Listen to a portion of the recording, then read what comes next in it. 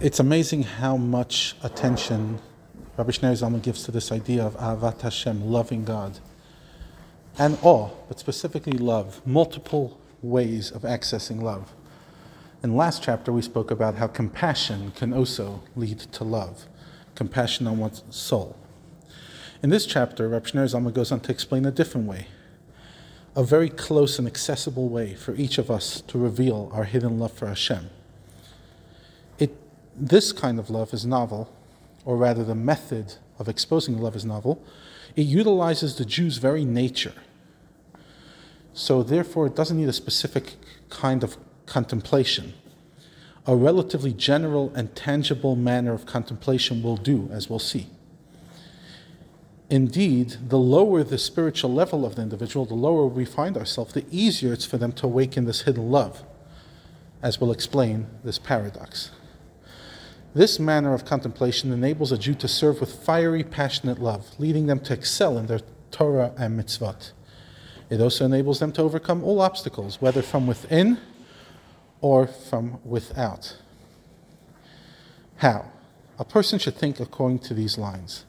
It is in the nature of a human being that when he feels a strong emanation of love from their fellow, they respond in kind.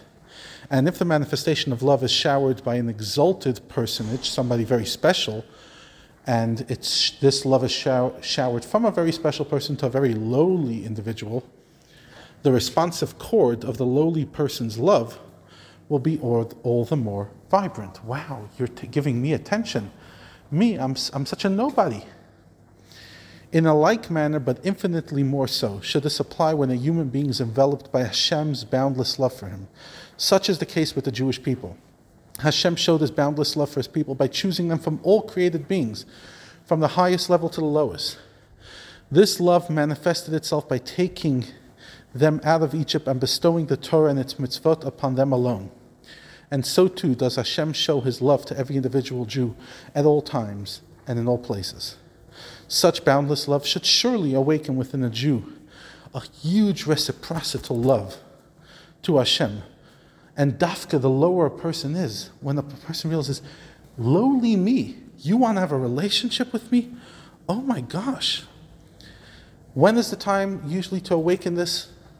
Whenever you're thinking, specifically in Kriyat Shema, but whenever you're able to sit down and think for a moment, Hashem loves me. And if he loves me, then naturally my love goes back.